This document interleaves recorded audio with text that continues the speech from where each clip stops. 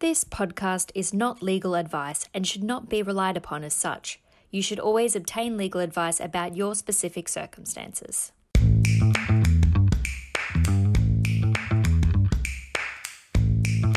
Hello, everyone. Welcome to Hall & Wilcox's cyber podcast season, Cyber Zone. I am Eden Winokur, a partner and head of cyber at Hall & Wilcox. For episode 1, I'm thrilled to be joined by Michael Parent, a client director and cyber insurance practice leader from leading global risk advisor Aon. Michael, welcome and thank you for joining me today. Thanks very much, Eden. Pleasure to be here. Excellent. The focus of today's episode was going to be solely about whether cyber insurance is getting a bad rap.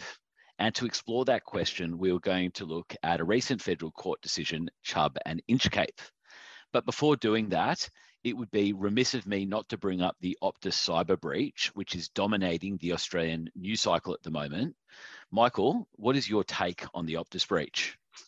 Yeah, it's a really interesting one. Unfortunately, one that's probably going to cause a lot of pain to a lot of people, both insurance companies as well as individuals and alike. So it is one that we will be keeping a pretty close eye on. It is the first real big test that Australia's had insofar as a data breach, pure data breach, since the OAIC took powers in 2018. So it's one that will cause some ripples. We've already seen a lot of pushes and questions being raised around regulatory changes and legislative changes, things that may or may not be pushed through. And potentially it could lead to a deteriorating claims environment here in Australia if that sort of liability regime is opened up, as some have been alluded to the GDPR regimes and the CCPA regimes.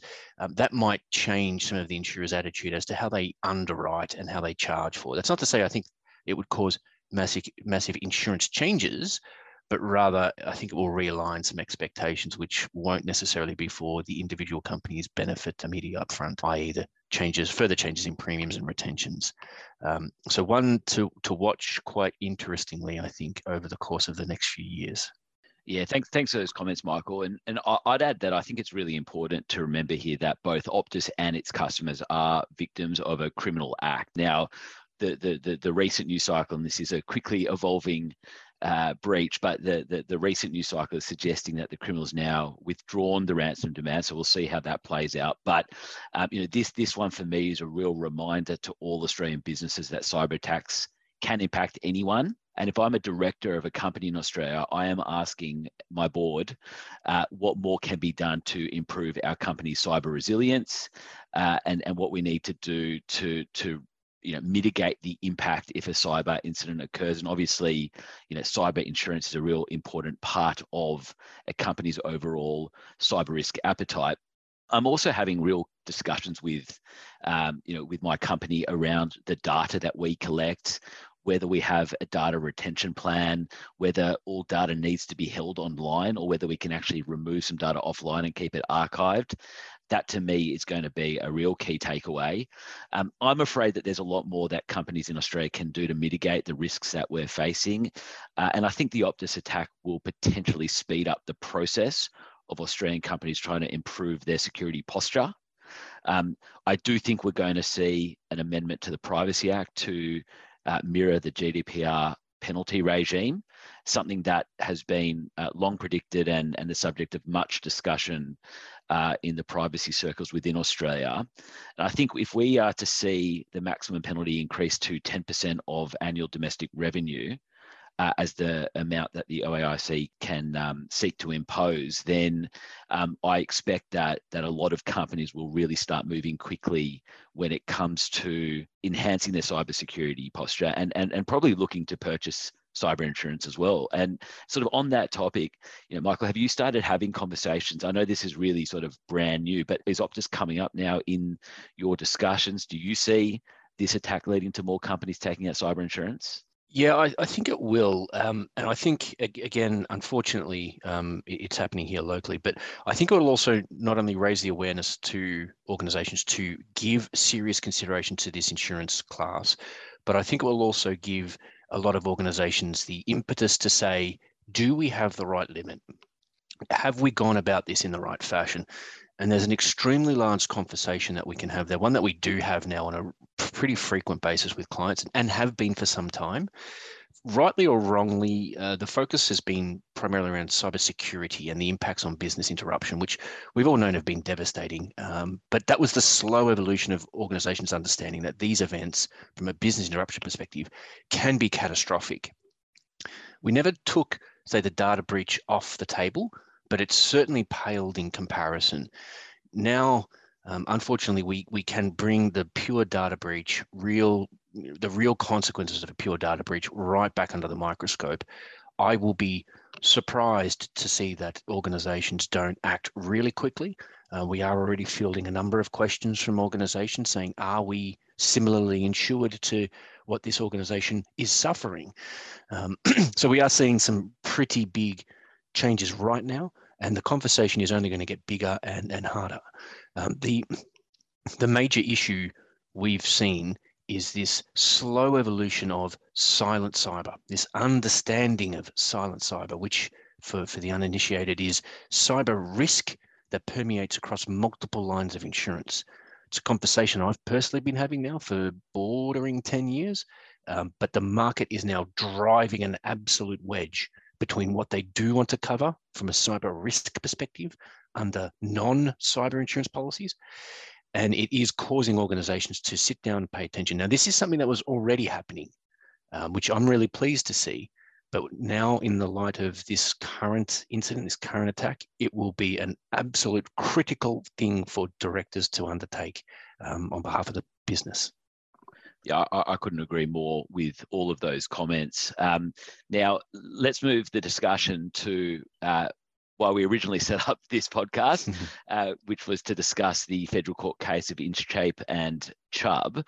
Obviously, given the developments of the last week, discussing Optus was I think really important. But why we wanted to talk about this case was that, in my view, there's been a lot of misreporting and misunderstanding about the case.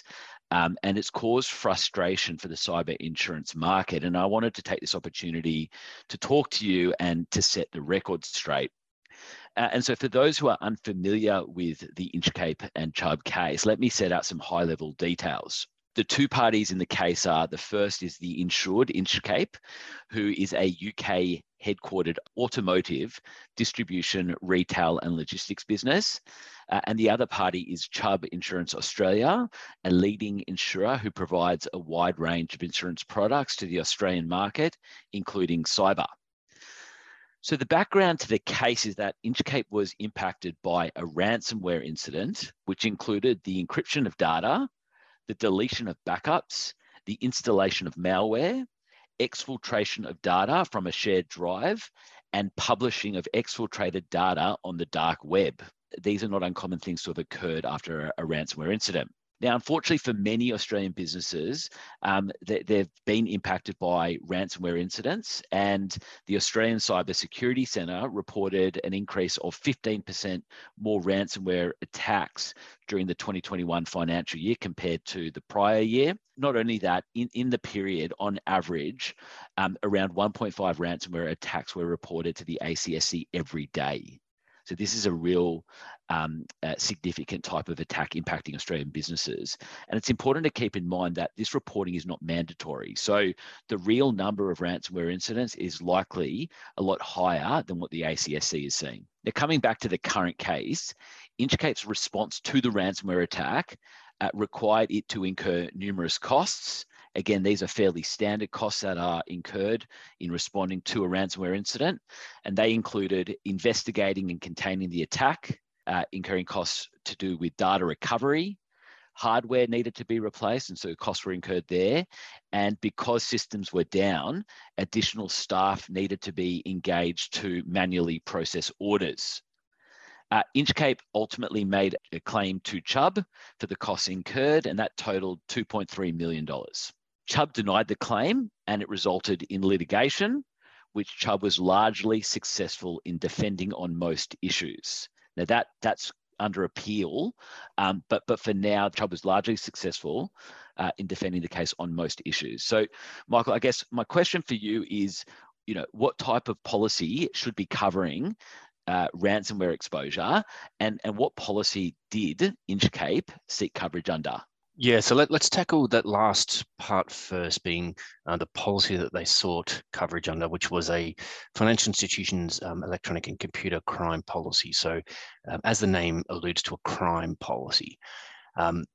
Really important to stipulate that that is not a cyber policy. It certainly does bring up the comment that I made a few moments ago in regards to silent cyber. So my heart does go out to many organizations here. It's an extremely complex topic, but it's really, really important for obvious reasons now that organizations sit down, understand where their policies are, forget what has been in the past, because the world is getting clearer and crisper on what they do want to cover and what they do not want to cover. From a cyber risk perspective, and it is emergingly clear that a cyber policy is what insurers expect to be in place in order to cover a cyber event. And to be very clear on this, it is definitely a ransomware attack falls well within the orbit of a cyber policy. The costs that or the incidents that you've mentioned earlier are mostly covered under cyber policies as it is. I would expect, barring some specific issues or conditions in the policy, that it would respond to almost all of those items with very little questions.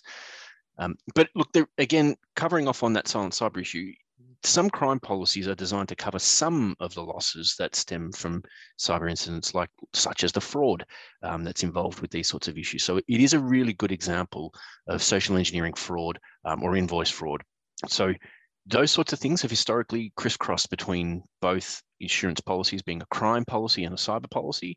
And it will probably stay that same sort of situation for some time, certainly within, say, the SME to mid-market space, where the cyber policies are a little bit closer to a broader policy response, giving some coverage for crime, giving some broader coverages. But by and large, I would always tread cautiously around what you want your policy to respond to. Some of the old-fashioned invoice frauds are exactly what should be covered under a crime policy, but the way in which they're now conducted may potentially be covered under a cyber policy. So which policy do you anticipate it falling under? Sit down with your broker, make sure you're all on the same page, that your intent is X and the broker's advice is Y, and that they do indeed align, and then proceed again with caution. But again, mapping those risks, the scenarios and the risks to your insurance policies, I think is beyond critical in this current world.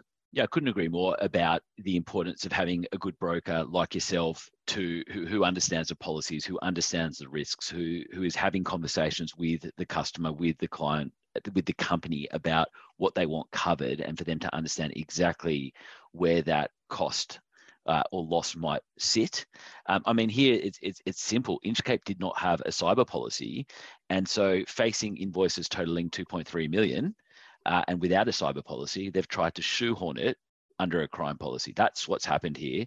Cyber policies generally cover the exact type of costs that Inchcape incurred: incident response costs, forensic investigation and containment costs, data restoration costs, bringing in staff if needed. That they are the typical costs that are covered under a cyber policy. So, you feel for a company like Inchcape in this case, where they've, unfortunately been the victim of a crime, but unfortunately they didn't have a cyber policy. If they did, I expect that the costs that were claimed would more than likely have been covered under that cyber policy. So I guess, in your opinion, why is there confusion about this matter? Why are customers, pointing to this case and saying, see, cyber doesn't pay? Yeah, and this isn't new. This isn't unique. Unfortunately, for the last 15 odd years, I've been doing cyber insurance, and every time an article would get published, me and my team, my broader team, global team, would review those articles to say, what was the issue here? What was the question? And why was there a dispute or a decline of coverage? And inevitably, there is confusion and a general misunderstanding around what is supposed to respond and what is not supposed to respond to certain incidents. And it's no different about this particular matter. And I've now spoken to numerous clients on this, some quite sophisticated and some less sophisticated. All are curious, all are concerned that their cyber policy will respond to this. And the immediate response is, yes, it's a ransomware attack. A cyber policy should respond. So I expect there's a lot of confusion around the people that are being impacted by this. Again, a very knee-jerk reaction to, I'm hearing some publications which say cyber insurance don't respond. Am I covered? It's not necessarily an issue when it comes to ransomwares, but have you indeed got your cyber policy in place? And I know I've tried to emphasize that point during many conversations over the last few weeks and indeed probably months now, considering that this is not the first time a cyber policy has been given inappropriate media attention. So practically, I think a lot of people are reading the headlines, and rightly so. The headlines, that's the truth source, and seeing that the loss is not paid and it's a sizable amount, and a ransomware attack. And now there's the unfortunately the insurer who's bearing some pretty negative press. But what people are not talking about is whether it should be claimed under this particular policy or a standalone cyber policy. That's, I think, a real failing of the media publications at this point in time. They need to dig into these scenarios more and give a really clear and present position as to where the market stands. Couldn't agree more. I mean, that's the headlines that I've seen, sort of, $2.3 million cyber claim rejected by insurer. It just doesn't tell the story. This isn't a claim under a cyber policy. And I think cyber insurance has been getting a bad rap on the back of this decision, as it has for other reasons, unfairly, in my opinion. I mean, personally, having been involved in literally hundreds of cyber insurance matters, I've seen firsthand the way that cyber insurance can save companies or help them through the hardest time. So it is disappointing from my perspective when you see headlines misreporting the benefits that come from cyber policies. I mean, for me, the key takeaway that companies should take from the case are, if you want cover for cyber and cyber risks, get a standalone cyber policy. And the way to do that is to speak to yourself and understand what's covered under that policy. And companies shouldn't rely on crime or other insurance policies, that silent cyber that you're talking about, to pick up losses that arise from cyber events. That, to me, is a really key takeaway. So I guess just moving the conversation forward, I mean, in light of Optus in particular, I think there's going to be a real focus now on how organizations can better understand and protect and prepare themselves for the types of risks that they face. So, what are you seeing? What do you discuss with your customers when those questions come up? Really good. And I hope you're sitting down for this, because we can chat on this for the next 20 minutes. So grab yourself a coffee. But in the short version is, I always look at this from the point of view as the world that we now live in is fundamentally different to the world that we lived in 20 years ago. From an organization perspective, organizations now critically rely on intangible assets within the company. And if you boil it down to, cyber is protecting your intangible assets, data and computer assets. So understanding this world, we all, as a company, as a group, as an industry, as an economy, rely on these intangible assets. If you've not sat down and mapped out what your intangible assets mean to you and the criticality of those assets to you, it's something to sit down and do urgently. So what would a ransomware attack be to your organization? Park the cost side component, just from the function perspective. What would that be? Then you can mesh, and this is what we do quite often, we mesh that against what the financial impacts are, and then we do mesh that against existing insurance programs, whether a cyber policy is in place or not. And then we can give a really clear advice to clients to say, this scenario that you're quite concerned about now is going to have these impacts to you, and this is where your current solutions, your current insurance solutions, fit against that scenario. And it's a really easy sort of quasi-traffic light approach to say we are or we are not covered, or there's ambiguity as to whether we're covered. And I stress the point, ambiguity is becoming a redundant comment in insurance when it comes to cyber risk. It's becoming very clear. So increasingly, you're going to have red and green as to, are we covered or are we not covered? And from there, you can quite literally sit down and say, this new risk is impacting existing assets and potentially new assets. It has these financial implications to us. Do my insurance solutions now align to that? Can I get insurance for this? Now, Eden, you mentioned earlier cyber risk and cyber insurance, they are very closely related, but there are things that fall in between the gaps. A process like this will educate an organization, say, I can rely on insurance to do this. I can push some insurance policies to respond to certain aspects of this loss. But now, really importantly, something that organizations have done forever when it comes to tangible assets, you're turning the lens on the intangible to say, well, where are we covered and where are we not covered, and what is uninsurable in the global world that we operate within? And again, You can use the analogy, we all know how much it roughly costs to build a building now, or to rebuild a building. And we know that fire sprinkler systems being put into a building will reduce the chances of serious fire damage down to virtually zero.